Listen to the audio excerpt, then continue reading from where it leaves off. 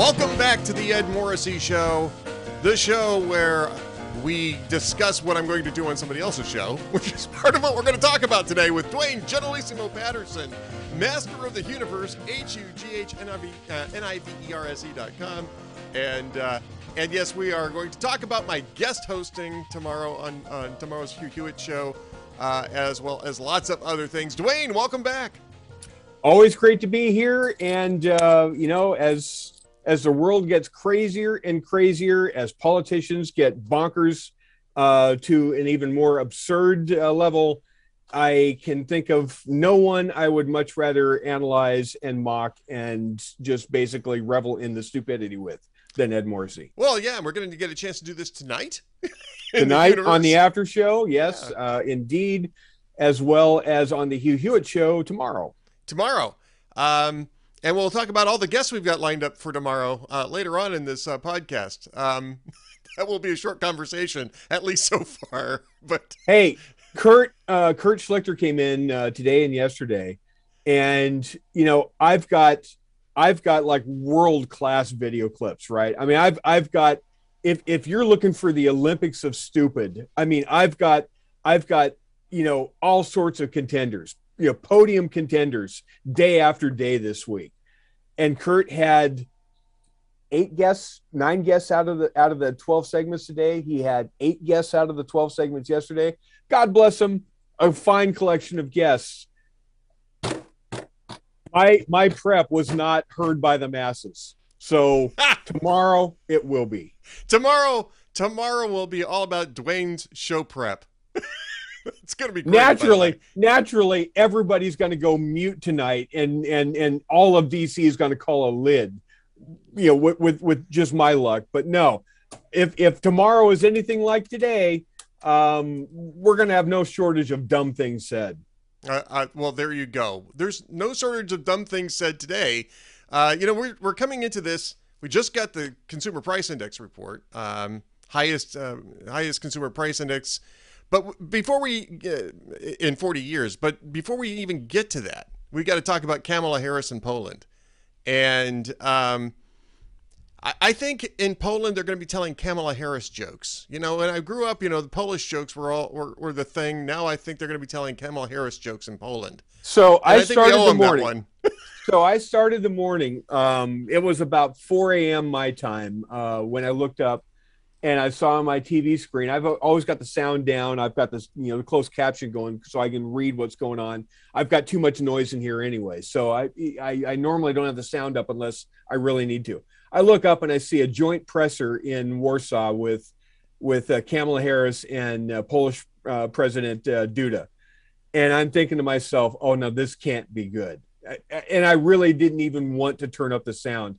I put up a tweet saying, my guess is Kamala Harris is probably discussing the inner nuances of kielbasa versus other sausages and how much we need to support our NATO meat partners. That to me is that's the level of discourse I expect from Kamala Harris.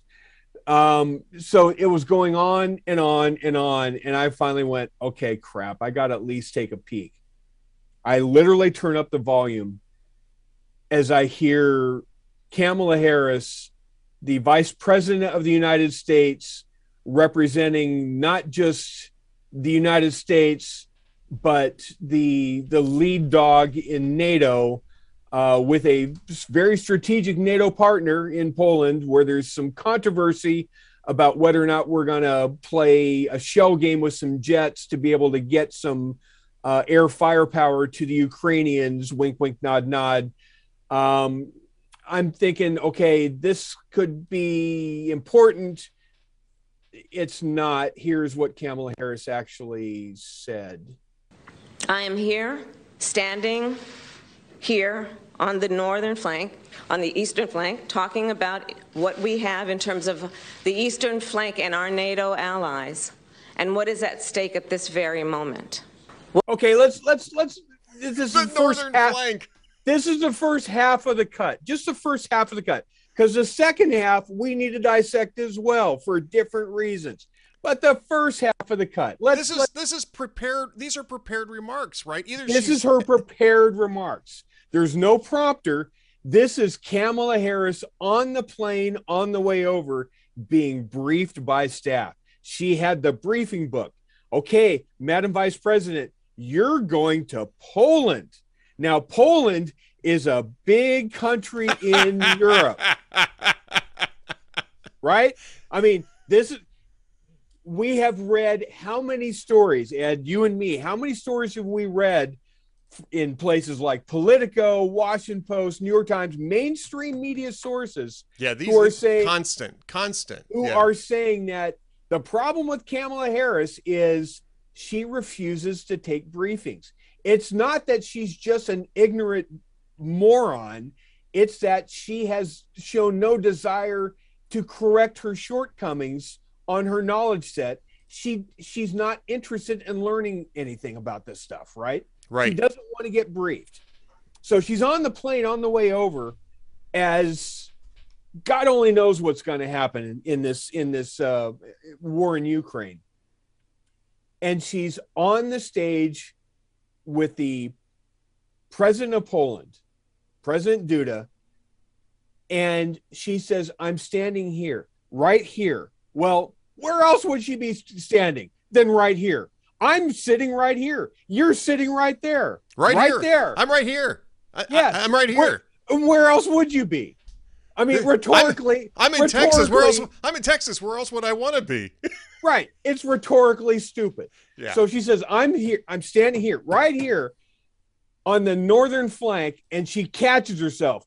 No, that's probably not right. Where am I at? I'm on the eastern flank of NATO. Yep, that's where I am. I'm not on the northern flank. I'm on the eastern flank. Well, let's just kind of picture, if you will, the map of Europe, would you?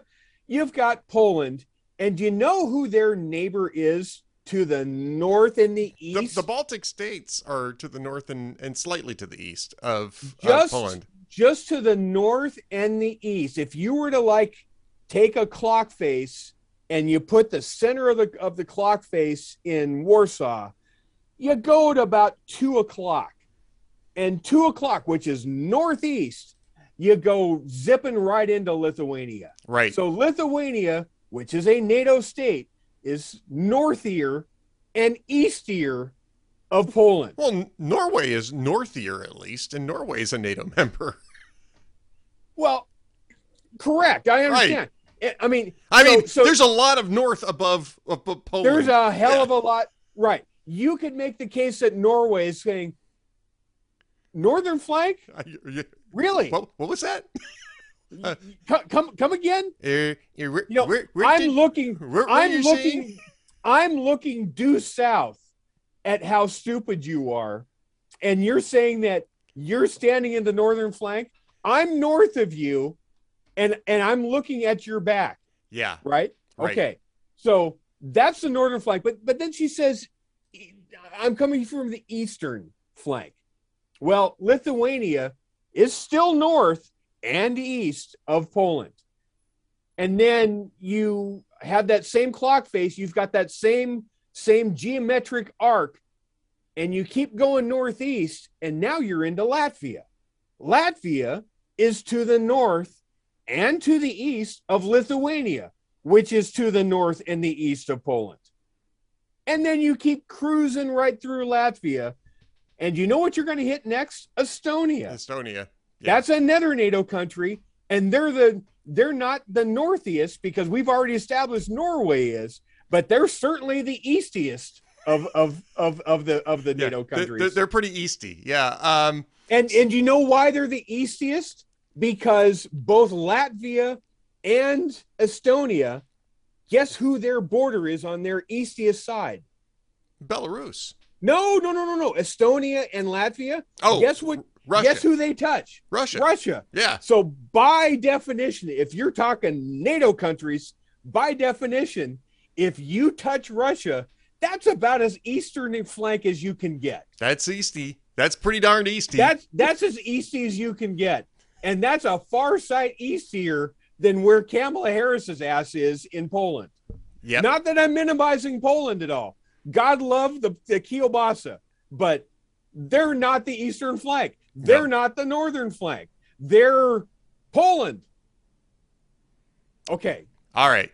So I think we've beaten that one pretty much to death. Let's move on. That's the first half of the clip. That's the first half of the first clip. Here's the rest of the clip. What is at stake this very moment are some of the guiding principles around the NATO alliance, and in particular, the issue and the importance of defending sovereignty and territorial integrity, in this case of Ukraine. Ed Morrissey, just a quick question. In the guiding principles of NATO, where exactly is that clause of the guiding principles of NATO to protect the territorial sovereignty of a non-NATO state? It doesn't exist. Which clause is that? I think she's actually talking about the United Nations Charter here. I think she's confused. So she's conflating NATO with the UN. Yes. I'm pretty sure that. I mean, it's tough. It's difficult to know what's going on inside Kamala Harris's head. Does she think the echoes are just brutal there, Duane? So it's hard to know exactly what's going on in her head. But I'm pretty sure that's what it was. Does she think that Brussels is the eastern flank of NATO, or does she want sprouts in her salad for lunch? I think sprouts. I think she's looking for sprouts, man. Look, I don't know if that was the case, we'd already be at war with Russia, right? I mean, if that was the case, we wouldn't be excuse the phrase, dicking around with whether to transfer a few dozen MiGs from Poland to Ukrainian pilots. We'd already be in there with much heavier weaponry. And the reason why we're not is because Ukraine isn't part of NATO. And for good reason. There's a good reason Ukraine's not part of NATO, because if they haven't agreed to it and they haven't ponied up 2%. We haven't agreed to it. Nobody has. Nobody has. Nobody has. Let's just say Ukraine's not part. Let's not get into the big, long, convoluted thing about this. Right, but has Ukraine filled out the application and said, "Here's our 2% check"? No, they haven't done that yet.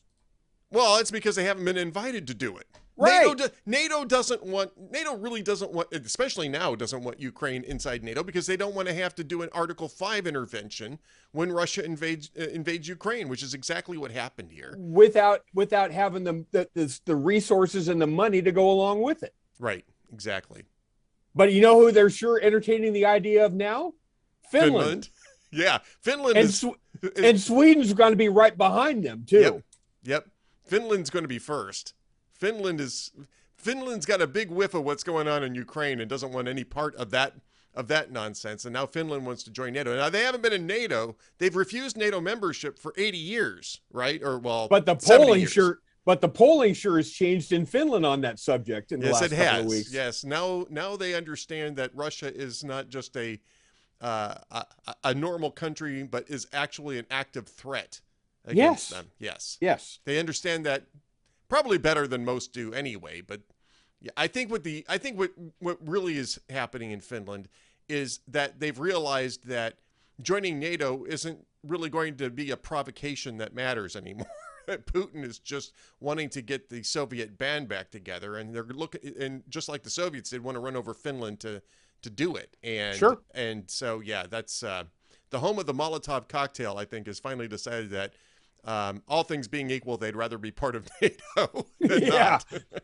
All right. Don't blame them. Now we have more. I think we have more from Kamala Harris. Do you have the clip in which she was asked a question and burst out laughing? I can probably play that if I play it off of Grabian. Let me. You can probably get that one if you look at Tom Elliott, who's of course runs Grabian. If you look at his Twitter feed, you might be able to find it there. I'd play it, but then you wouldn't be able to see it. So no, I can probably do it. Let me go here and here, and I mean, this is bizarre. While you're looking for this, I'm just going to set this up. Now, it is not unusual. In fact, it's the normal thing to do joint press conferences with a head of state, if you're vice president or president.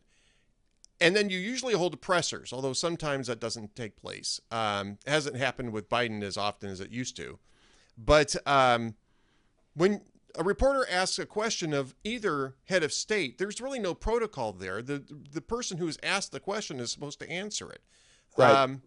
Now, I set that up as context, because what you're going to see here is Kamala Harris being asked about a refugee crisis that's about 2 weeks away from collapsing. Right. And there's nothing really funny about this topic, Duane, and yet here is our Veep reacting to this. I'd like to ask you about some reporting that my colleague here in Poland noticed. He recently spoke with the mayor of the largest border town, who told him that the refugee system is essentially not set up for this, that it will collapse. It's an improvised system that can work for maybe 2 weeks, but not indefinitely. And I'm wondering what the United States is going to do more specifically to set up a permanent infrastructure. And relatedly, is the United States willing to make a specific allocation for Ukrainian refugees? And for President Duda, I wanted to know if you think, and if you asked the United States to specifically accept more refugees.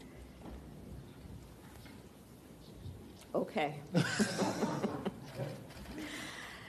A friend in need is a friend indeed. Okay, I can first. Okay, so this time. What the hell was that? I mean, she can't even answer the question. She can't answer the question. A friend in need is a friend indeed? I mean... She doesn't know protocol. I mean, typically, when you go on a trip like this, you not only are briefed on the politics and the policy of the situation, but you are briefed on the protocol of the situation. Yeah. She can't be bothered with any of it. She only cares. There's only one thing in the world she cares, and that's the next rung up on the ladder that she can climb to. That's all she cares about. Nothing else. That's all minutia to her. I don't want to deal with this. I just need whatever platform is going to possibly get me to the next level on the ladder. You know, I don't know if you're going to remember this movie, Duane, because I think you were a little too young to recall it when it first came out. But there was a terrible movie called National Lampoon's Movie Madness. I never saw it. I remember the movie coming out. I never saw it. Okay. One of the segments, it's one of these, it's like skits. This was a Zucker thing, right? This was a Zucker, Abrams Zucker thing, right, that came out. And one of the segments of this thing was about this woman who basically sleeps her way to the top of the margarine industry in like 5 days. I mean, the concept is funny. The execution was not great, but the concept was funny. And I was watching this the other day because I have this proclivity to watch really bad movies over and over again. I don't know why. I just love bad movies. And the whole time I'm sitting there thinking, this is Kamala Harris. This is Kamala Harris. One heartbeat away. One heartbeat away from running the entire margarine industry. One heartbeat away, which brings me to 2 heartbeats away from the presidency. Are we going to get into the whole faceplant that House Democrats executed yesterday on the we can. We certainly can. But it was during that press conference after the faceplant where Nancy Pelosi showed at 78 why, maybe showing up drunk to work is not what you want to do. Because she had a press conference where people were looking at each other going, is she all right? She looks like she may have been, nipping at the bottle a little bit. After yesterday, I'm not sure that she might have an excuse after yesterday. She might have an excuse after yesterday. That is entirely true. She had a comment yesterday that was rather remarkable. Let me see if I can get this up on the old screen. Here she is. Is that the right one? That doesn't look like the right one. Let me close this out. Well, while you're doing that, I'm going to just explain what the faceplant was, which was that Oh yeah, For some by all reason, means. for some reason, Joe Biden wants an extra, I don't know, $20 billion in COVID management funds, even though we don't have an accounting for the hundreds of billions of dollars that we just allocated a year ago for COVID management. And on top of which, we're doing this year's budget 6 months late. And you would expect that to just be as a request that's in the budget, because we're now in year 3 of this pandemic, and HHS probably should start budgeting for normal management of what is going to be clearly an endemic virus. So they've been negotiating this at the leadership level. They don't have, because of the omnibus process, they're not involving the committees, and the Republicans insisted on offsetting the spending costs for the extra whatever it was going to be. It ended up being something around $16.5 billion. And so they were going to take it out of the state and local aid package that passed a year ago. And Nancy Pelosi agreed to this. And Republicans said they weren't going to spend new money on this because we've already spent enough new money. If they want to reallocate some of the existing money that hasn't been spent, then they're willing to go along with that. And Nancy Pelosi thought she had a deal. They announced the deal. They announced the votes. We're coming to a pretty hard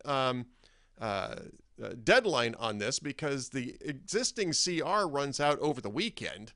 Right. And so they need to start taking votes on this package to get it passed so that they don't run into a government shutdown. And her progressive members threw a fit yesterday when they found out that when they read the bill before it was passed, when they found out what was in the bill before they passed it, they threw a fit about the offsets. And rather than trying to work it out, they actually had to pull all of the extra COVID funding out of the omnibus bill. Now they're going to try to float it as a standalone, which is a train wreck. And that's coming off of this last weekend. The House Ways and Means Committee tried to put through we're getting off of Russian oil. That was a bipartisan bill that would have passed both houses. And Joe Biden personally called Ways and Means, and then personally called Nancy Pelosi to say, you can't do this to me. You're going to cut my legs out from under me. And they both told him to go blank himself, because you're politically killing us. We can't sit here and support buying Russian oil. It's politically untenable. Right. So it led to Joe Biden on Tuesday saying, well, we're getting off of Russian oil. Well, great, dipshit. Everybody else did first. Right. Exactly.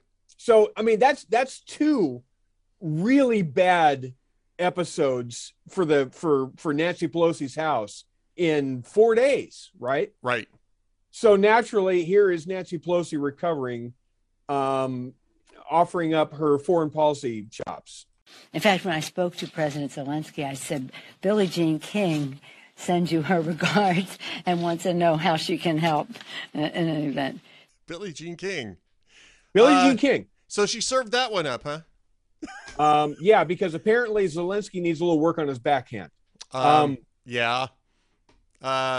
I would call that one a foot fault by Billie Jean King.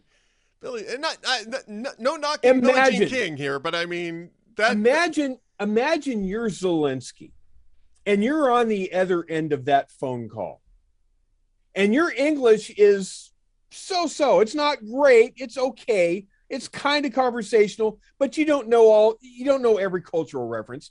You're Zelensky, and you've got a couple people around you that are like translators to help you out. And Nancy Pelosi pulls that one on you. Hey, I got Billie Jean King here, and she sends her regards, and she wants to help any way she can.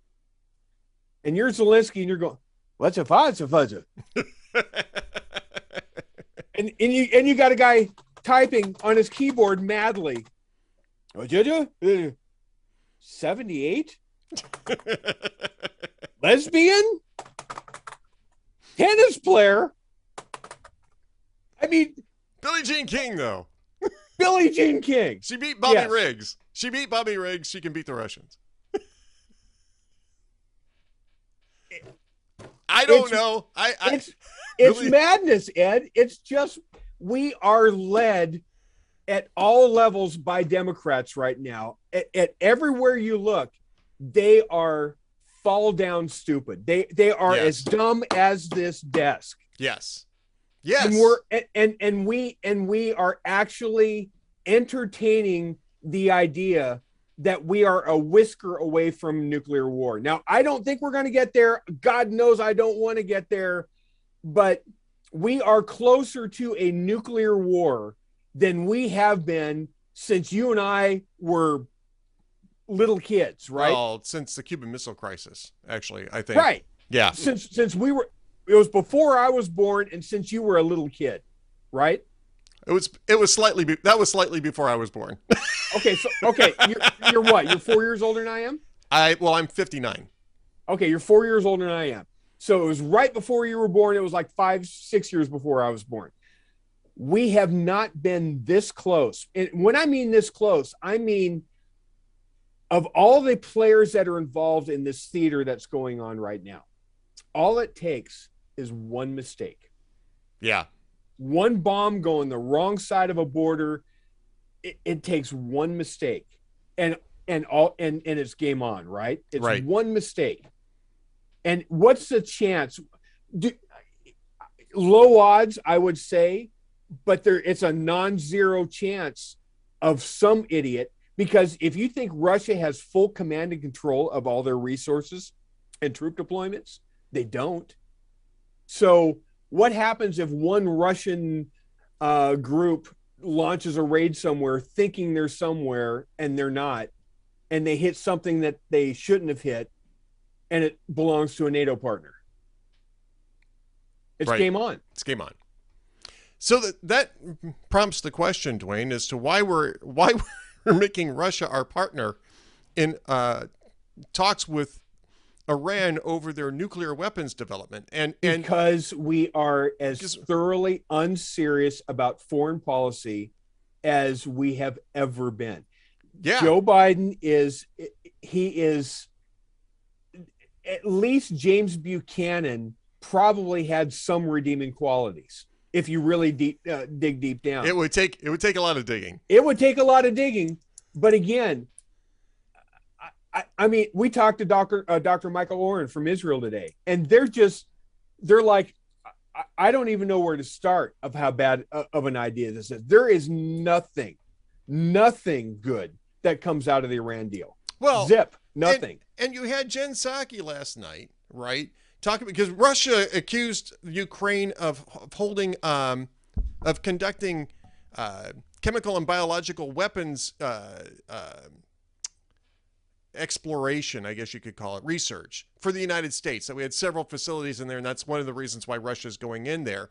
And Jen Psaki says on Twitter, has this whole long string about we took note of Russia's false claims about alleged U.S. biological weapons labs and chemical weapons development in Ukraine. This is preposterous. It's the kind of disinformation operation we've seen repeatedly from the Russians over the years in Ukraine and in other countries, which have been debunked. An example of the types of false pretexts we've been warning that the Russians would invent. Okay, so why do you have Mikhail Ulyanov negotiating the U.S. position in Iran? I mean, this is the most idiotic decision that I think I've seen in foreign policy, is outsourcing American security to Russia, of all places, in conjunction with China to contain Iran on a rogue weapons program, when Jen Psaki, in this long string last night, talks about how they violate the chemical and biological weapons conventions, and how they have operating programs in contravention of international law. And if that's the case, why would you have Russia at the table in this thing? You wouldn't. And here's another thing that would make this a non-starter in any sane world. Margaret Brennan of CBS News reported this 2 nights ago in a print story, not for Face the Nation, but a print story. Margaret Brennan's a serious reporter. She hosts Face the Nation. The State Department is fully aware of a current threat assessment that has elevated of Iran embedding hit squads in the United States with the intent of finally avenging Soleimani by taking out former senior officials like Mike Pompeo and Brian Hook at State, and some others that are on their hit list, John Bolton among others. So Iran is actively trying to embed hit squads in the U.S. State knows about it is fully aware of it. And according to Margaret Brennan's reporting, state is willing to look the other way and ignore that, and because they don't want that to interfere with the prospects of the deal. Yep. It should be a non-starter. Absolute non-starter. Absolute non-starter. Should absolutely be non-starter. It's as if, according to Margaret Brennan's reporting, it's as if the White House thinks that if they whack a former Trump official, it's an acceptable loss if they can get the deal. Right. Yeah. It's exactly what it is. It's not even like. That's exactly what it is. That's precisely the calculation. Speaking of calculations, Duane, we're out of time. So we got to talk about what's coming up on tomorrow's Hugh Hewitt show. Well, you tell me. You're hosting. Yeah. Oh, yeah, that's right. I'm hosting. So I'm coming up on tomorrow's Hugh Hewitt show at 6 a.m. Eastern Time, 5 a.m. in God's time zone, 3 a.m. on the left coast. We don't have any guests set up yet, but we'll probably have a couple of guests. We probably will, but there really is no other story than what's going on with the evolution of this war. Oh, there's other stories. There's inflation. There's inflation. This omnibus bill. There's this, the polling after the State of the Union address. We had tons of stuff to talk about. I think if we had no guests at all, we've got plenty to talk about. Well, then you're going to see Ed Morrissey monologuing, or maybe dialoguing, because we're going to get Duane involved in this for 2 hours tomorrow. And of course, you got the Hillsdale hour, right? Larry Arner will be on in hour 3. Tarzana Joe comes on tomorrow, by the way. He will make an appearance as always. As always. So yeah, Sonny Bunch won't be there. He can't make it this time, but yeah. So this is going to be a lot of fun, and looking forward to that. And tonight on the Universe. Tonight on the Universe, I will have a special guest. Ed Morrissey will come on. Wow. Normally he's on Wednesdays, but he was going to be on Thursday night tonight instead. Why? Because I had to umpire a Little League game last night. And so I had to shift him over to Thursday night, and thankfully he was available. And my guess is when I wake up from my nap here, my guess is there'll be some stuff going on in the news that we can talk about. Wow, that bald SOB really gets around. Well, as I always say, between the two of us, we make a perfect ass out of ourselves. We do, absolutely. Just do the head tilt there. All right, Duane Generalissimo Patterson, Master of the Universe, HUGHNIVERSE.com. I'll see you tonight, sir. In a few hours. Thanks as always. All right, folks, stay tuned for more from the Ed Morrissey Show.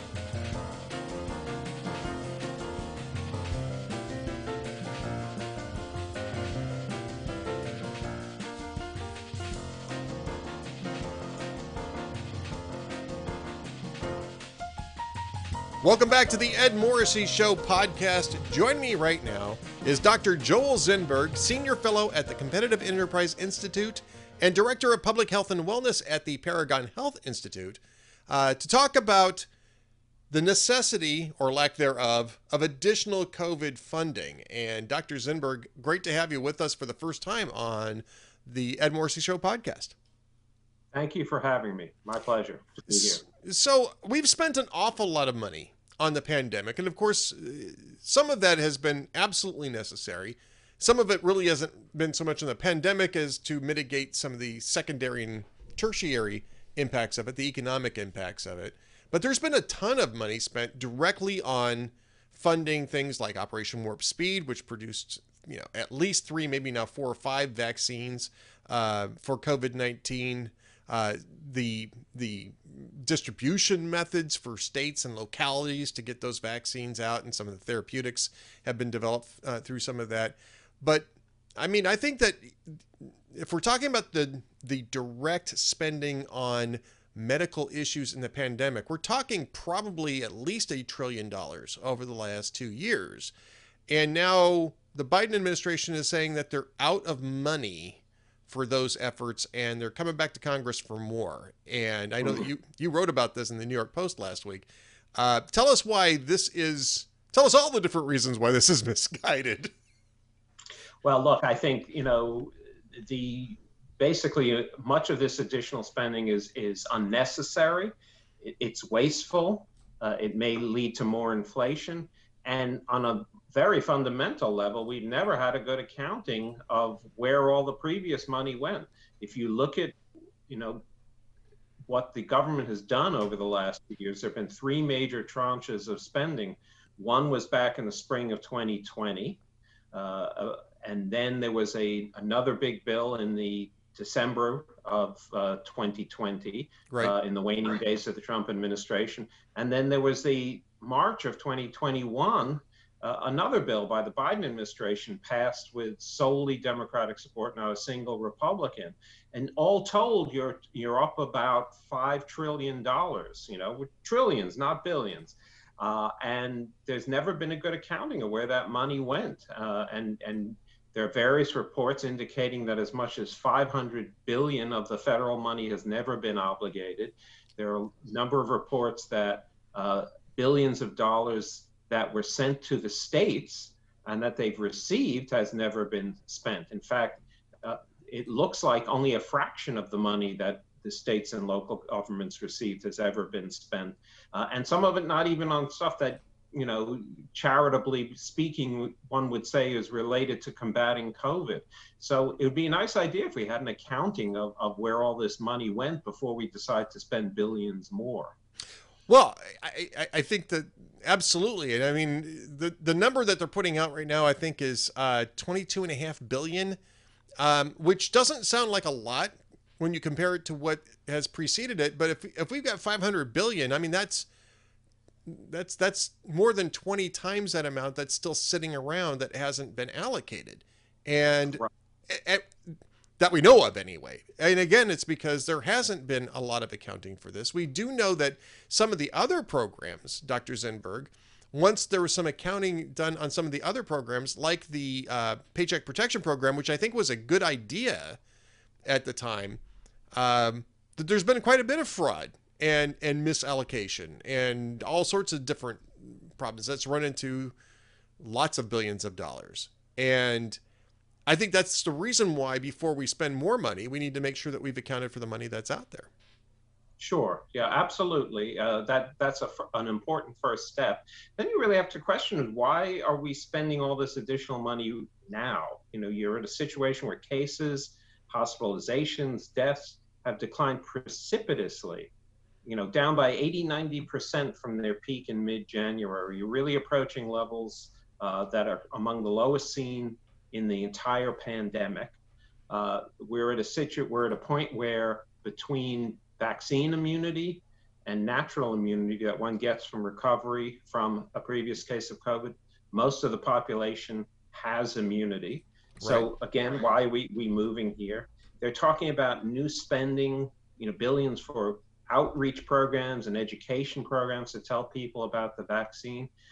There's been a pretty constant drumbeat over the last year to get the vaccines. I don't think it's a problem, but we haven't spent enough time or money on trying to convince people to get the vaccines. I would urge everyone to get the vaccine, but I don't think additional money spent on education is going to convince people who at this stage of the game are not vaccinated. So again, you have to wonder about that. Then they're talking about tax credits for businesses so that they can provide family leave and sick leave. Right. Again, you're at a point in the pandemic where, number one, there's all this immunity. Number two, cases are going way down. Number three, you're in a point where the predominant strain is Omicron, which is noticeably milder than the other earlier strains. So you shouldn't have very many people who need to stay home or stay home to take care of a loved one. So why are we spending money on that? And it seems like an invitation to pay people not to work.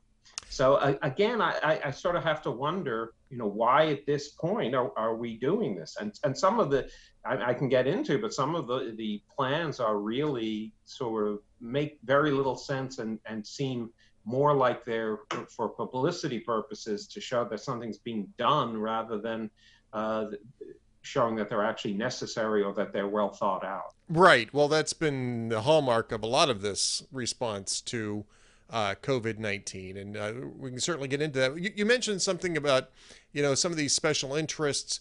Our colleague over at redstate.com was writing about this earlier today as we're recording this, talking about part of the COVID relief funding. I think it was the third tranche, went to a group called Save Our Stages. As part of the bailout from this pandemic. And I'm sure that listeners will recall, and I know that Dr. Zinberg, you know this, is that a lot of this stuff was done to, give subsidies to arts and entertainment in order to keep them afloat while there were pandemic restrictions on public gatherings. But he points out in this is that, the prominent beneficiary of Save Our Stages was Dana Frank, who's a big deal in my former community of Minneapolis, St. Paul. She's a friend of Amy Klobuchar, Senator Amy Klobuchar's. She ended up with about $10 million of that money, and to sort of benefit the Save Our Stages thing. So I mean, a lot of that money is going to well-connected people, and you can maybe on paper say, well, look, I mean, you can make an argument that, well, we've closed these venues, we've got to try to keep the people who are in them afloat, but that money seems to find its way to people who are fairly well politically connected, to the people who are actually disseminating this cash. And this is part of the reason why, first off, you shouldn't have a whole lot of government interventions that require more government interventions to fix, but in pandemics sometimes you have to break a few things, but at some point you have to stop doing that, right? And you have to dial down all of those issues, because it really does lead to endemic corruption if left unchecked. Right. Look, there was no question that early on in the pandemic, and we're talking about spring of 2020, when business and commerce, everything was grinding to a halt. Restaurants were closed, all the theaters were closed, businesses couldn't open. You needed relief, and that was provided. And thankfully, things are finally opening up again. Even in New York City, where I am from, they have finally lifted all the various and sundry mandates, including mask mandates for kids in school. So you're now at a point where maybe these businesses can really start to get up off their backs and have their workers earn a living again. But if that money was, I don't know about this Save Our Stages situation, but if the money was diverted to a small cadre of people and not passed down to the people who really need it, the people who worked in the theaters, I mean, whether it was as an actor or actress or just someone who took the tickets or was an usher, if the money was not passed down to them, that's a real crime. I mean, those folks ought to be held to account. And that's why I think you need this accounting that we spoke about right at the outset. Yeah, indeed. And I mean, I would say go over to redstate.com, because Joe's got more information on that. I'm not necessarily sure that the money didn't eventually flow down to some people who needed it, but it became pretty clear, though, I think, that process was becoming politicized, and it was going to the people who were, the need was probably those who were more in the clique. Or at least that's the risk, right? I mean, that's the risk when you start doing that type of stuff, when you have that type of massive cash dissemination, this sort of helicopter cash approach, without controls on where that money is going, who's administering it. And honestly, it's a reason why you don't break economies in the first place, is to prevent the necessity of doing these things. But that was 2 years ago. I mean, you're right. You point out that all that sort of ended 2 years ago throughout much of the country, because by the fall and winter of 2020, a lot of states stopped imposing mask mandates. I mean, I live in Texas now, and Texas hasn't had mask mandates, I think, since the fall of 2020. And I mean, we could argue over the wisdom of that. Maybe you might want to have a point about that. But the point now is that the mask mandates are so out of favor that they're disappearing everywhere, even though officially the White House is still saying that they probably still need to be in place in some aspects.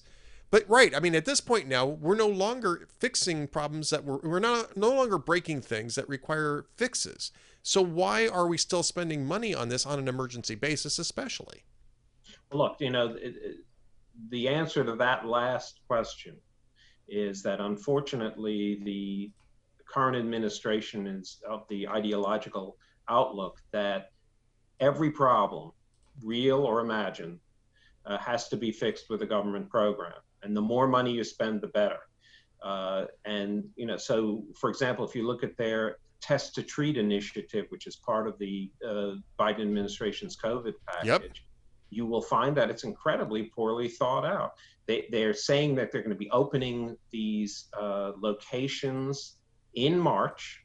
And I would point out that they announced it in March. So they're suggesting they're going to have this all open in March. Yet the chief players involved here, the CVSs, the Walmarts, the Walgreens of the world, don't have any of the details. They don't know what locations they're looking at. They don't have details about what's required and what they're going to be doing there. All we know is the sort of promise that the president made in his State of the Union address is that we're going to have these settings where you can go get tested. If you test positive, you'll get free oral antiviral pills on the spot. So it'd be nice to know who's going to be doing that. And it'd be particularly nice to know because the details here are extremely important. Right. You know, you're dealing with two drugs, one by Pfizer, one by Merck, which are authorized by the FDA with the very specific limitations. Not everyone can prescribe them. They're only supposed to be used in people who have mild to moderate symptoms and are at severe risk of progressing, or at high risk, of progressing to severe COVID disease. So right away, you've limited that. Most people do not fall into those categories. And we have no idea from the government or any of the people who are supposed to run this, who's supposed to staff these centers. It's only supposed to be prescribed by physicians, advanced practice nurses, and physicians' assistants. Pharmacists cannot prescribe these medications. That's what the FDA says. So unless you're going to know that you can staff these centers with those three categories, it's not going to work. Pharmacists can't do it. In fact, the pharmacy associations have complained about that it's too narrow a situation. And if you prescribe carelessly, if you do just what the president seemed to be saying, that everyone who tests positive gets the pills, you're going to be over-treating because not everyone really should be treated. And you're going to be subjecting those people to medications that have some really severe drug interactions and potentially serious adverse effects. So I'll take, for example, the Pfizer drug, which is the far more effective drug. That drug is not supposed to be used in people who have severe kidney disease or liver disease.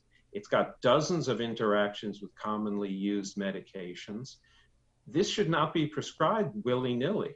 You really have to have a physician there or someone who's informed who's going to do that prescribing. So, again, I'm focusing there on a specific aspect of the program, but it really requires that before you rush off to spend more money, because that's your ideological bent, that you seriously consider what you're doing and whether it's necessary or not. Well, and Dr. Zinberg, you're the director of public health and wellness at Paragon Health Institute. So, I mean, this is certainly right in your wheelhouse, right? I mean, let me frame this issue in a different context. I mean, COVID-19 is going to be with us now, probably permanently. It's not going to be SARS. It's not going to disappear because you've contained it, and the people who have it, who were exposed to it, have a lasting immunity against it. We still don't know about lasting immunity. I think there's been some hopeful signs about lasting immunity from vaccinations and natural exposure. But this is a virus that's going to keep kind of cycling around and probably end up being something like the flu, where you're going to have a different variant. There may be a different shot that you need to take at some point. Although, again, I think some of the information about T and memory B cells has actually been pretty encouraging that may not even be necessary. But the point is that we're going to be needing to live with this. The emergency is over. So we shouldn't really be funding this as an emergency. Shouldn't this be more about planning within the budgets of HHS, CDC, NIAID as part of is the same way they do for the flu or any other common infectious disease, even the ones that are common and serious? Well, look, we hope this is going to become what's called endemic, meaning it's always there. It's just kind of there as a steady state. You talked about the flu, which is the influenza virus. That's something that's always circulating. It comes back year after year with slight variations, which is why we have a new vaccine every year. That might be the situation with COVID. We're going to have to see. At the moment, we know that the vaccines have remained effective with all the different variants in terms of keeping you from going on to severe disease. They're quite effective in keeping you from getting hospitalized or from dying. So again, as I said before, I would hope everyone would get vaccinated. However, there's always the possibility, just as there is with the flu, that even though it's endemic, you may have not just a small shift in the virus from year to year, you may have a large shift. And that's in effect what happened here. You had a new virus that we didn't have immunity to, and that can happen even with the flu. So I previously worked at the Council of Economic Advisors, where I was a senior economist and general counsel. And we did a study back in the fall of 2019 dealing with preparations for a pandemic influenza and what could we do to spur vaccine innovation. And we came to the conclusion you needed to have public-private partnerships to innovate, to adopt new vaccine discovery and manufacturing techniques. And those, by the way, were precisely what was done in Operation Warp Speed. I was just about to say that's Operation Warp Speed, right? Right. No, exactly. In other words, providing the money to speed the development of the vaccines, purchasing in advance so that even though before the vaccines were authorized, so that you would spur the companies to take the risk of continuing to pump some of their own money into and continue the research. Those were important things to get going. Those are important things going into the future. But I think you're right. I think that has to be part of a larger effort, a larger reassessment, not just throw another $22 billion or another $30 billion or whatever happens to be the amount du jour at a problem that isn't emergent at the moment. This isn't to say that it should be wrapped up, forgotten, and ignored. It obviously is a problem that we have to consider both for COVID and for influenza and for lots of other infectious diseases. So yes, these are problems that have to be addressed, but be addressed in a sort of calm, considered way, not sort of ad hoc, throw money at it. Indeed. And I would just, I know we're close to being out of time here, but I do want to just address one other point on that, which is that you're hearing already people saying, well, we need to spend a lot of money on the next pandemic. And you're sort of addressing that, but I want to address that a little bit more directly. The way you do that isn't to spend money up front on something that you don't know. I mean, you talked about this in terms of Operation Warp Speed. You actually have to have the virus or the infecting agent in order to develop these types of vaccines, in order to develop the response, because each one's going to be different. They're going to affect different populations. It's going to be a different set of circumstances. The point, though, is that we need to be able to make those decisions and have the mechanisms in place. And so my question for you is this, Dr. Zinberg, you're an expert at this.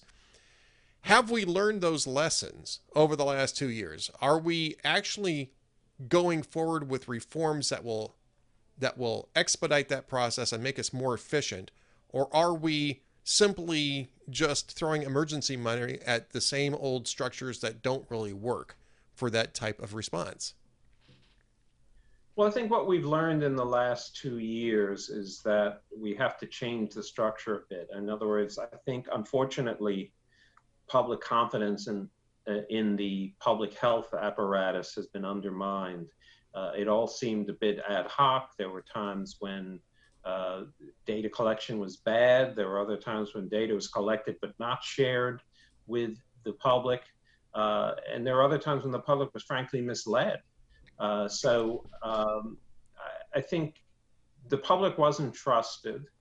And now the public doesn't trust the various public health authorities because of that. So I think there's a lot of repair that has to take place going forward. And on a more sort of fundamental institutional level, we have to lay the groundwork for the type of research and development and spurring of innovation that we saw on a very accelerated basis during Operation Warp Speed. We have to lay the basis for that going forward. Yep, I agree. And Dr. Joel Zinberg, thank you so much for being with us. Competitive Enterprise Institute can be found at cei.org. Where can people find out about Paragon Health Institute? Well, you can Google Paragon Health. I don't remember the exact website name off the top of my head, but Google Paragon Health Institute and it will pop right up. And you can ParagonInstitute.org. ParagonInstitute.org. I looked it up while you were talking, so I just want to make sure it gets in there. ParagonInstitute.org. That's where you can go. I'm sorry. Continue on about what Paragon Institute actually does, sir. No, it's a new think tank that's devoted to analyzing public health issues and science in general. So we have 4 initiatives focusing on provision of private health and private health insurance, Medicare, Medicaid, and then my initiative, which is dealing with public health and American wellness. So it's brand new, and we've already produced a product dealing with how the states can contribute and how we shouldn't wait for just the federal government. It's called Don't Wait for Washington. Well, that's terrific. And again, you can go to paragoninstitute.org for more on that. And Dr. Joel Zinberg, thank you so much for being with us today. And I hope we can get you back to talk more about some of the initiatives later at Paragon Health. Thank you for having me. When we come back, we'll have more from the Ed Morrissey Show.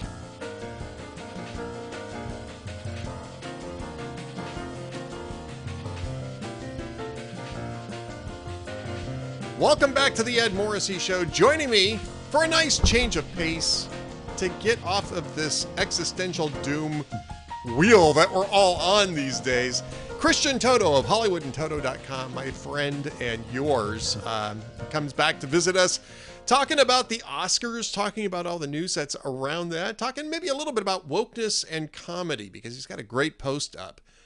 Just went up today on Wednesday, I believe, about wokeness and comedy. Did it kill comedy? Yes, it did. But we're going to talk about that too. Christian, great to have you back on. I feel like I'm the official palate cleanser for your show, and I appreciate that. Hey, I mean, honestly, when I'm filling in for Drew on Fridays, I always like to finish with, just something that is fun. So I either invite you or Stephen Gradanis to come on to talk about movies. And both of you guys are great. Different perspectives, but you bring the same joie de vivre, right, to this. So yeah, it's great to have you on. Really appreciate you doing this. Let's start off with the wokeness and the comedy thing, because I read that today and I thought I really got to talk to Christian about this, and then we'll talk a little bit about the Oscars thing because that's coming up. But wokeness and comedy, you talk about this, about how you had these, even recently, or at least fairly recently, you had movies like Knocked Up, Wedding Crashers, The Hangover, There's Something About Mary, that were just raunchy fun, right? R-rated comedies that were just raunchy fun. And Joe Rogan talks about, you mentioned that Joe Rogan talks about this on his podcast. You and I have talked about wokeness and comedy in the past. So tell us a little bit about what Joe Rogan had to say, and then let's talk a little bit about where comedy's gone. Yeah, well, Joe Rogan had a comedian on, Tom Papa. He's a stand-up comic, and they were talking. I didn't hear the whole episode, but they ventured into movies and comedy movies, and more specifically. And Joe Rogan said that wokeness killed the big screen comedy. Now, what he means by that is those R-rated style comedies, which you just mentioned, The Hangovers and all those kind of movies. They were outrageous. They were over the top. They were crazy. They weren't for kids, for sure. They were for adults, but they were very, very funny, honestly. And it's the kind of movie you see and the whole audience is laughing. And then you go home, you go, I got to tell my friends. You want to kind of spread the word because you had a great time. You want them to have a great time too. And I've been thinking about this for a while now, is when was the last time there was a movie like that?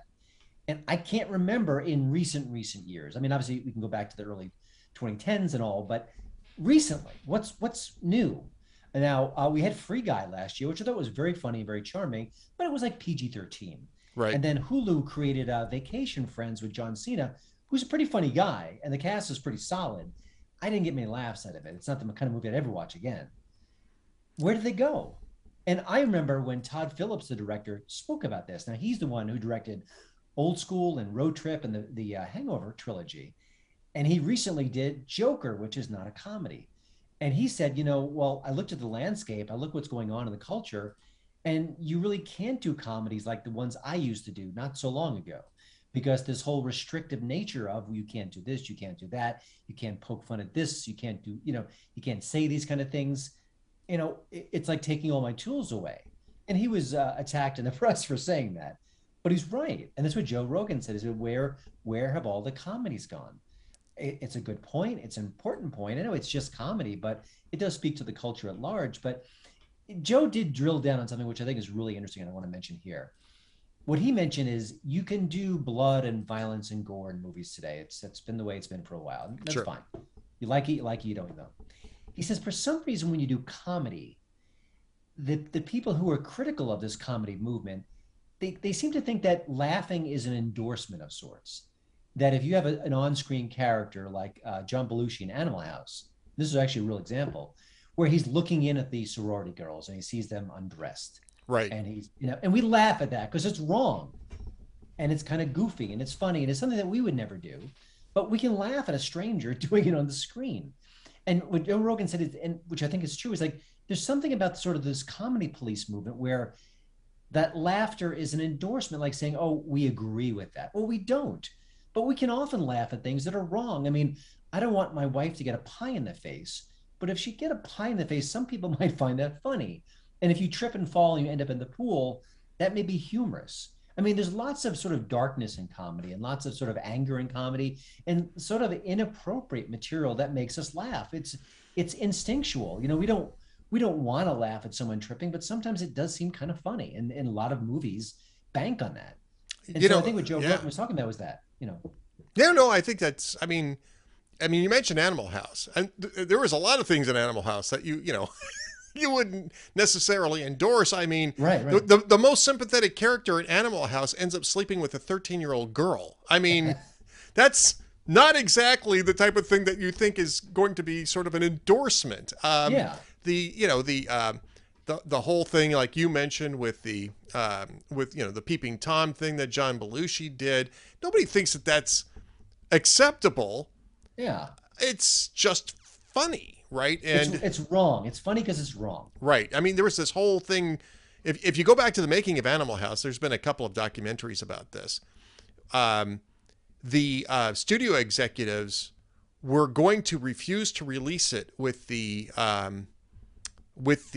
scene in the honky tonk, right? With when they go into the primarily black honky tonk and see Otis Day and the Knights, and they walk in and there's the one line where the guy's saying, "We want to dance with your dates" thing, and he actually I think John Landis actually had to ask Richard Pryor to take a look at it and sort of give it an endorsement. And and I know that scene would never, ever pass muster now. We talk about Blazing Saddles, but I mean, I don't think you could make Animal House either again, at least not in the form it's in right now. You could do Old School, which was actually a pretty funny movie. Actually, I was surprised at how much I liked Old School. I was actually a little surprised by how much I liked Old School. But it's raunchy. You got a guy sleeping with a high schooler, right? As one of the setups. We're not endorsing that, but it's and actually it's sort of a plot point because it sort of messes up his attempts to have an actual relationship with somebody else. But yeah, I mean, I don't think there's any guts in comedy. And your post asks, Christian, is there even an attempt at politically correct comedy movie? Or at least Joe Rogan asked this, right? I'll offer one, which I saw the other day. Too. Let's see what you say. Okay. I just happened to see this on cable because I I'll be honest with you. I needed something on while I was hanging a bunch of shutters back up, all plantation shutters up in my house because I'd taken them all down to get the windows replaced. Mm-hmm. So I just needed something on to keep me occupied, and I watched Blockers. It's a terrible movie. It just doesn't work at all. And it should. I mean, the concept's hilarious, but it just doesn't work. No, I've got one that actually did work, and I was shocked that it was as funny as it was. And it's super woke. And it came out a couple of years ago and died a quick and horrible death at the box office. It was called Booksmart. And it's about these two high schoolers. Oh, They've been very, very studious all their scholastic life. They're going off to college. And they realize, oh, my God, some of their friends goofed off the whole time. And they're okay. And they want to kind of live it up a little bit. And it's, it's progressive, it's woke, it's all in your face. And yet it managed to be often very funny. And that's a rare example of what we're talking about where it works. I saw Block. I think I liked Blockers a little more than you, but I didn't like it a lot. But I don't disagree. But I think with Booksmart, they really kind of threaded that needle. But why do we need to even thread that needle? Yeah. Why can't we be outrageous and bawdy? And like you said, it's not a confirmation. I don't have daughters, but if I had a daughter and she was of college age, I don't want John Belushi-esque figures looking in on her. But if I'm in a movie theater and John Belushi's on the screen and he's wacky and hilarious and he's doing something inappropriate, I might find that funny. Right. And it's really weird. And just to throw a little wrinkle, I think I mentioned in the story today, is that the woke left has no problem with hitmen movies. We've got dozens of them. This whole John Wick is basically hitmen killing hitmen. And I don't care about that. It just is what it is. You can like it or dislike it. But why aren't they upset about that? These people taking the law into their own hands, slaughtering so many folks. And in other movies, they're often the good guys. John Wick is sort of, I guess, morally ambiguous at this point, although I think they killed his dog, so we're on his side. But there are movies where it's pretty clear that we're meant to root for the hitman. And often maybe they have a change of heart. They want to retire. They don't like this business. Again, moral shades of gray. But where's the outrage? Why are you outraged about John Belushi in a comedy from 45 years ago, but there's nothing about killers? It's what drives me nuts, and which it shows just so that the baked-in dishonesty of this whole woke movement. Well, I agree. Baked-in dishonesty in spades, absolutely, about this stuff. And my thing with Blockers was that it was a great concept, right? And it had a good cast. I mean, I actually think John Cena is hilarious on screen. I loved him in Trainwreck. Good. I loved him in Trainwreck. He was great in Trainwreck, and I'm not a Amy Schumer fan at all, but that was actually a funny movie, and in part because it was at least somewhat politically incorrect. Right? The whole sequence in the movie theater with with John Cena referencing Grindr, and oh my gosh, it was absolutely hilarious. Blockers didn't work for me because the attempts at woke really were just so painfully obvious. Yeah. And Gary Cole was funny. That whole sequence with Gary Cole and his wife, the two sequences with Gary Cole and his wife were hilarious. But the movie itself just didn't work at all. It just broke down. I want to throw another one into the mix. There was a movie a few years ago called Neighbors with Seth Rogen and Rose Byrne, who's very funny, by the way. Yes. She's underrated as a comic actress. And it was good. It was funny. It was successful. Of course, they rushed out a sequel. Fine. It's what they do. And it was called Sorority Rising was the subtitle. And I didn't like it. It bombed at theaters. It wasn't very funny. It wasn't it didn't have the spark of the first one. And you could say maybe it was a one and done concept where it was good the first time. You couldn't replicate it. Maybe not, because I read the behind the scenes story of that movie, and they actually hired two female screenwriters to kind of oversee the project and make sure that it was empowering.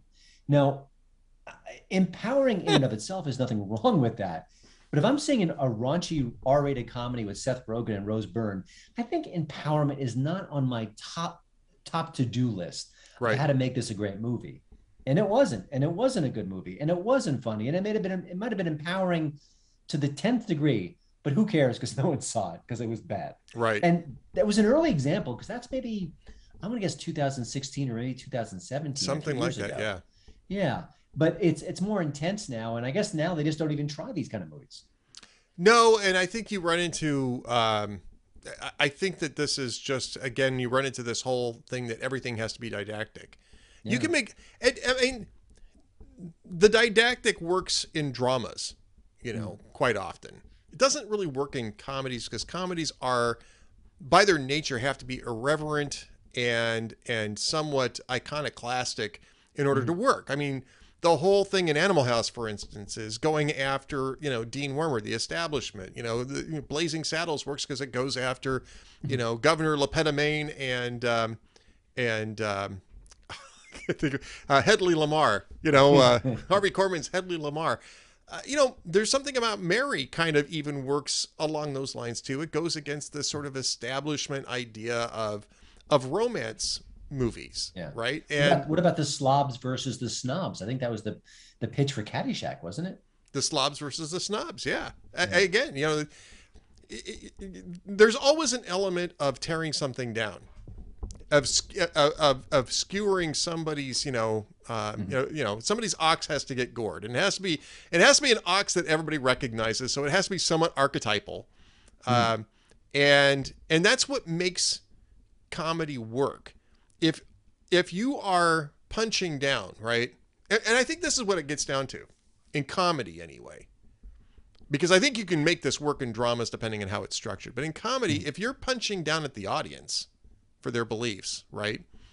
I mean, the whole thing is that you want the audience on your side. We all want to be in Delta. We don't want to be in what was the other fraternity in Animal House? I forget.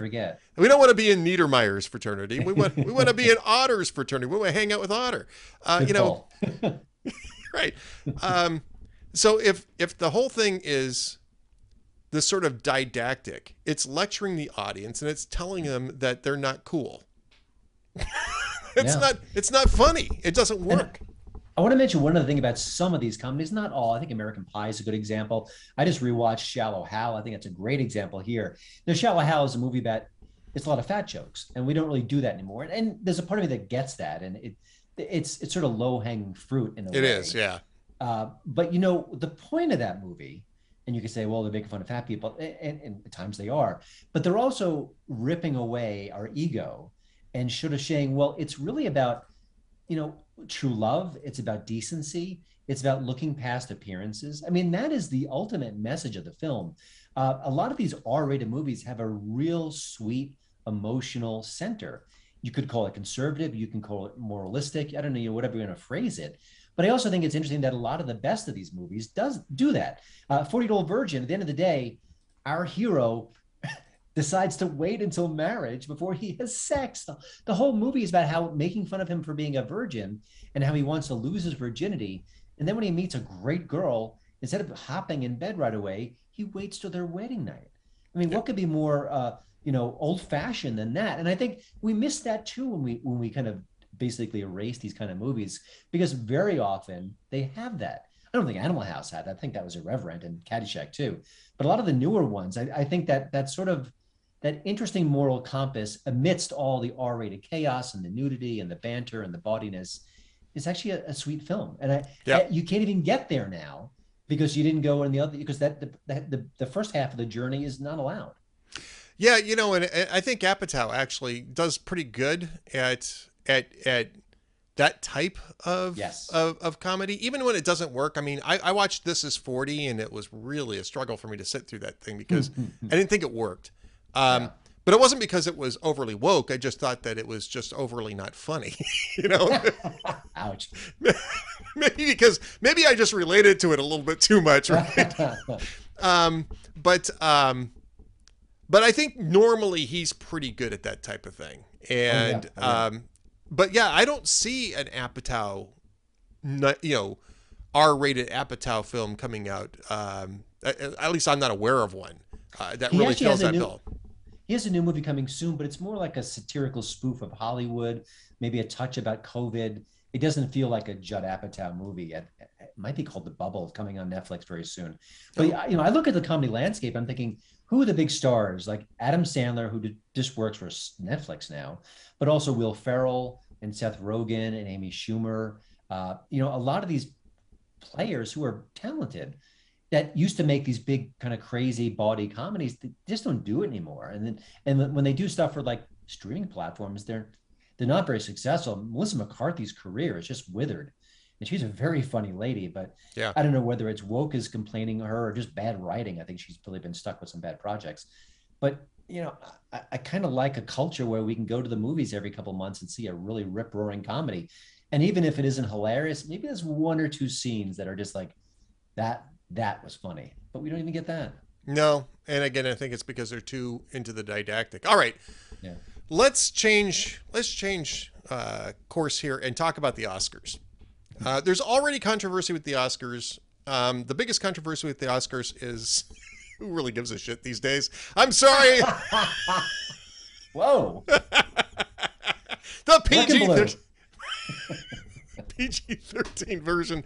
I mean, first off, and you know me, I have made no bones of the fact that I refuse to watch these things anymore. They're just, it's just a bunch of idiots lecturing people about stuff they don't know about, and completely unentertaining, right? As a result, I mean, it's sort of the same piece that we were just talking about, is that they're... It is, you're right. Yeah.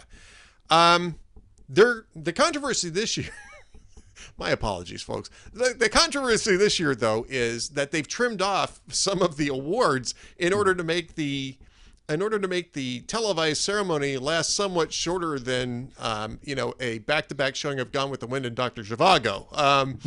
Two films, by the way, that neither one of which really captured my attention. And a lot of people are kind of ticked off about this, and I kind of understand why. I mean, these are important categories. These are filmmaking categories, but I think people have to remember that there's already a number of important technical categories that aren't part of the big gala event. Yeah. Well, here's the thing. They've got to shorten the show. I guarantee even with this tweak, it will not be shorter, or it won't be dramatically shorter. So I think they're going to fail anyway. They're trying to do two things. They're trying to appease the artistic community, which I get, but they're also realizing this is a showcase for Hollywood. It's on ABC. They need a certain amount of ratings for a lot of different reasons. There's a lot of different, I guess, measures that the academy body partakes in each year. And I think that this one annual event will help fuel them economically. So there's that. But at the end of the day, I think the artists don't realize that 99% of America, they just don't care who the best editing award goes to. And that sounds mean, and it doesn't dismiss the skills of those particular artists. It's just reality. And so what I'm thinking is, how the Oscars, they want to get better ratings and they want to shrink the show, but they don't really want to address the true problems with the show. The arrogance, the lectures, the elitism, the lack of a great host.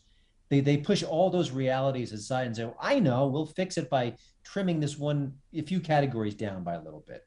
So by doing that, they really don't impact the show that much. They don't really bring anyone new to the fold, and they anger their own community. But that's just how bubbled in their thinking they are. They picked Amy Schumer, who's doing a media tour right now, where all she's talking about is her feminism and all her views. And that's exactly the persona that has chased away half the country when it comes to the Oscars. Yeah. And yet you just chose her to be one of three hosts. Are you kidding me? Are you crazy? Can you please raise your hand and say, we need some help from an outsider? Because I'd love to come in and just give them tips. Because, at the end of the day, you and I do love movies. And at the end of the day, you and I used to watch this show and probably enjoy this show. They need us back, not us, the two of us. They need people like us back. And they have no legitimate ability or interest in getting us back. It's the shuffling deck chairs on the Titanic. It's almost more comical than that. So here's, I think, what the issue is. Fundamentally, conceptually, what the issue is that the Oscars used to be oriented to the audience. We're going to bring out a lot of really great stars. We're going to have them dress up in the absolute finest that the fashion industry can design. We're going to do the red carpet thing. You're going to see all of your favorite stars. And then we're going to do this really gala awards event, and you're going to be in the balcony, basically, for this thing. you got a ticket, right? Yeah. And the stars are going to go out there and they're going to be gracious and they're going to thank you for your participation, and you're going to feel like you had a chance to hang out with them for a few minutes. And everybody who loves movies, loves those types of opportunities. And about 40 years ago, and I would actually maybe peg it about the same time that maybe 50 years ago when Sacheen Littlefeather accepted George C. Scott's Oscar. And certainly by the time that Vanessa Redgrave got up and did her, declaratio for the Palestinian cause, and Patty Chayefsky got up and chewed her out for it on stage not long afterwards. It became all about them. This was their event, and it was all about them, and they were focused on themselves, and you could watch from the outside, but it's not about you. It's about us. I agree with that. I think it's a great point, but I think the examples you mentioned were still one-offs at that time. They were the exception, not the rule. But now almost every other speech is some sort of cause celeb. Almost every other joke is not just a joke, but it's got a purpose behind it. So I think that was where it began. But I still think the show itself was mostly as you described and mostly an outreach. But I think the sort of the seeds that were planted in those early days have bloomed right now. And now it is all about them. So they want it both ways. They want it to be all about them, but then they want all of us to watch. Right. You can't really do it both ways. No, you can't do it both ways. And that's the reason why, the real solutions to this are to increase the increase the live performances and to decrease the live speeches. Yeah. Right. Do more of the songs, or at least do the songs, right? And maybe have some more of the clips from the movies themselves, and limit speeches to 30 seconds or less. Anything else you want to say, go out to the press room afterwards and say whatever you want to say. I mean, and some of that stuff is actually better than it is on stage. I remember Spike Lee's response to the Green Book winning over his movie, and I can't remember exactly what he said, but it was something like, something about a black man being in a car. I can't remember. It was a Driving Miss Daisy reference. I can't remember what it was. He'd had a few drinks before he got it to say it. I thought it was absolutely hilarious. I didn't agree with it, but I thought it was absolutely hilarious. Very entertaining, and he did it he was very entertaining when he was doing it. So it's not that those types of things don't get noticed, right? But just graciously thank everybody, briefly, and get off the stage, and let's get on to the next thing so we can see some more clips from those movies, so we can all enjoy the experience of movies rather than the experience of political lectures, which we get every damn day. Otherwise, there's nothing special about the way that they're doing the Oscars. That's really what the issue is. A couple of years ago, I was watching, I don't even know if it was the Oscars. It was an award-like show. And I think it was Andy Samberg and maybe Sandra Oh. And they were giving their monologue. And I thought, it's not really funny. Like, it wasn't even in the I remember that. Of funny. I remember that. And I thought, okay, now here's a show that takes months to do. And I'm sure they've got many writers. And I'm sure they didn't start writing the jokes yesterday. So there's no excuse not to have a few killer jokes in there. Even if I don't love them, at least I can recognize that was pretty clever. There wasn't any of that. And I thought, well, why? What's going on? How could this show, which takes months to make, which has all these people, it has all the money, why aren't they writing a funny monologue? And then I thought, oh yeah, they don't want to write a funny monologue. They want to give some virtue signaling about representation, about female empowerment, about diversity. That is their prime directive with these monologues. Now, I know you're not going to watch the Oscars later this month, but you'll probably catch some clips. Yeah. And I guarantee when you watch these hostess, the three hostess, I guess they do 3 monologues. I have no idea what's going to happen. But when they're telling jokes, I guarantee that the focus is going to be on diversity and empowerment and whatever issue du jour is on the plate, as opposed to let's just tell a really funny joke, because that would be funny and that would bring people like you and I back into the fold. Because you know what? I don't like some of these celebrities, but that monologue every year, it's so funny. It's like the best jokes. It's 5 minutes. It just laughter, laughter, laughter.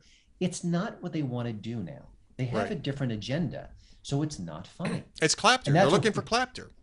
At best, clapter. Sometimes it's not even related to this comedy. And that's why Ricky Gervais a couple of years ago was so crazy, because he really wanted to make us laugh. No, he went the extra mile and was poking fun at Hollywood. And that was cathartic, at least for me. I'm sure it was for you. Yeah. But I also think that if you hired Ricky Gervais and you said, okay, do your thing, don't make fun of us, but do your thing, I think he would just write some really funny jokes and just tee him off, and the show would get off with a bang. But I just don't think that's their prime directive now. I really don't. Maybe the new show will surprise me. Maybe, Amy Schumer is funny, can be funny. But I just read an interview just seconds before we started talking about her prep for this, and that she tried a few jokes out on the Oscar producers, and they were sitting there stone-faced, in part because she's telling dirty jokes. And I don't mind dirty jokes, and she can be funny with her dirty jokes, but this is the Oscars. This is not the time for dirty jokes. How about funny? Right. Can you bring us some funny? And she seemed just clueless about that. And then, she's talking about feminism and how she's, I'm thinking, we don't want. Oh, no, the Oscar producers, the Oscar producers do want that. That's the problem. You're right. Yeah. Because that's why they hired her.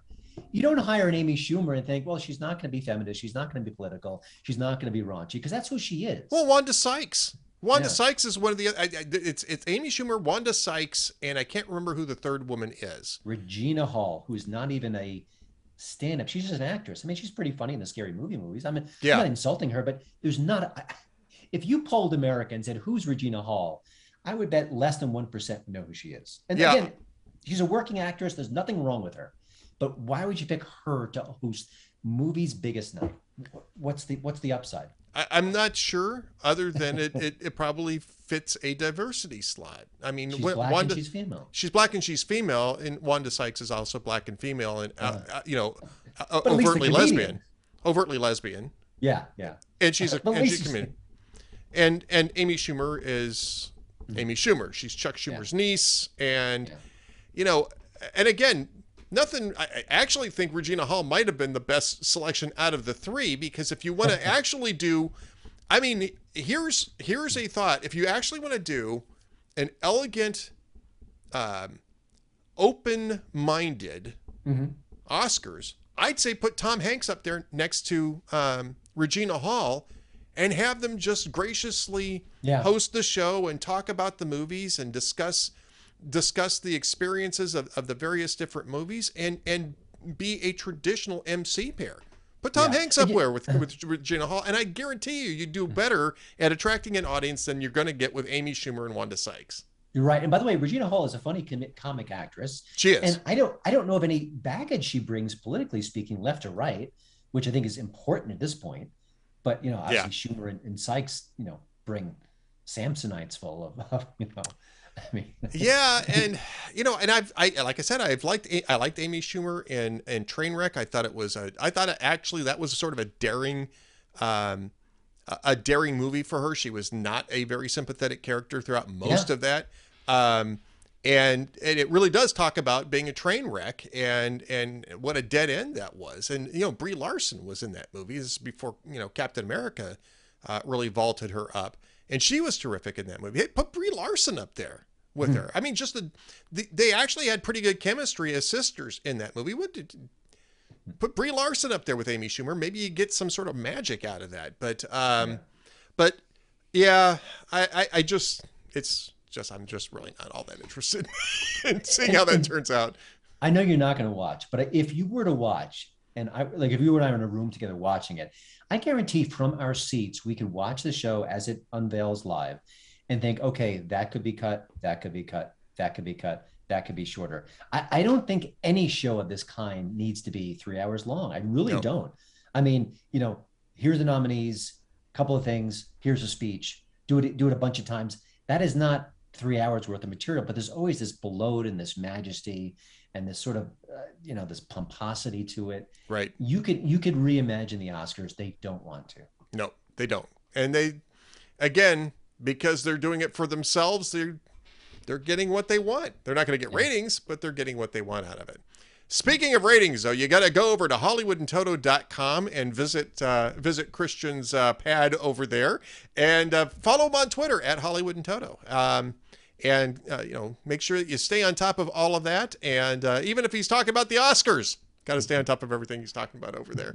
Got some great reviews over there as well. And just really quickly, before I let you go, and I know we're running over here just a little bit, but did you get a chance to see Inventing Anna on Netflix?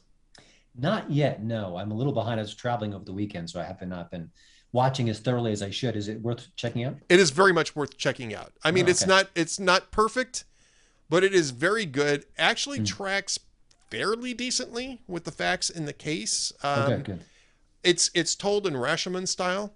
So, you're getting perspectives of different characters. So there's some obvious ways in which the interpretations differ between the characters. And so there's a lot that's left on the viewers to determine what they think is, what they think the reality is. But it is very good. It's very interesting. Okay. I found it very compelling. It was one of those things I can't wait to get to final episode, and then I'm really sorry it's over because it was an enjoyable ride. So so I'd recommend that if you get a chance. Okay. I'm gonna eventually write a review it, I guess, at some point when things settle down. Who knows? All right, Christian Toto, man, thanks so much. Always great talking with you, and we'll catch up again soon. Thanks so much. All right, folks, stay tuned for more from the Ed Morrissey Show.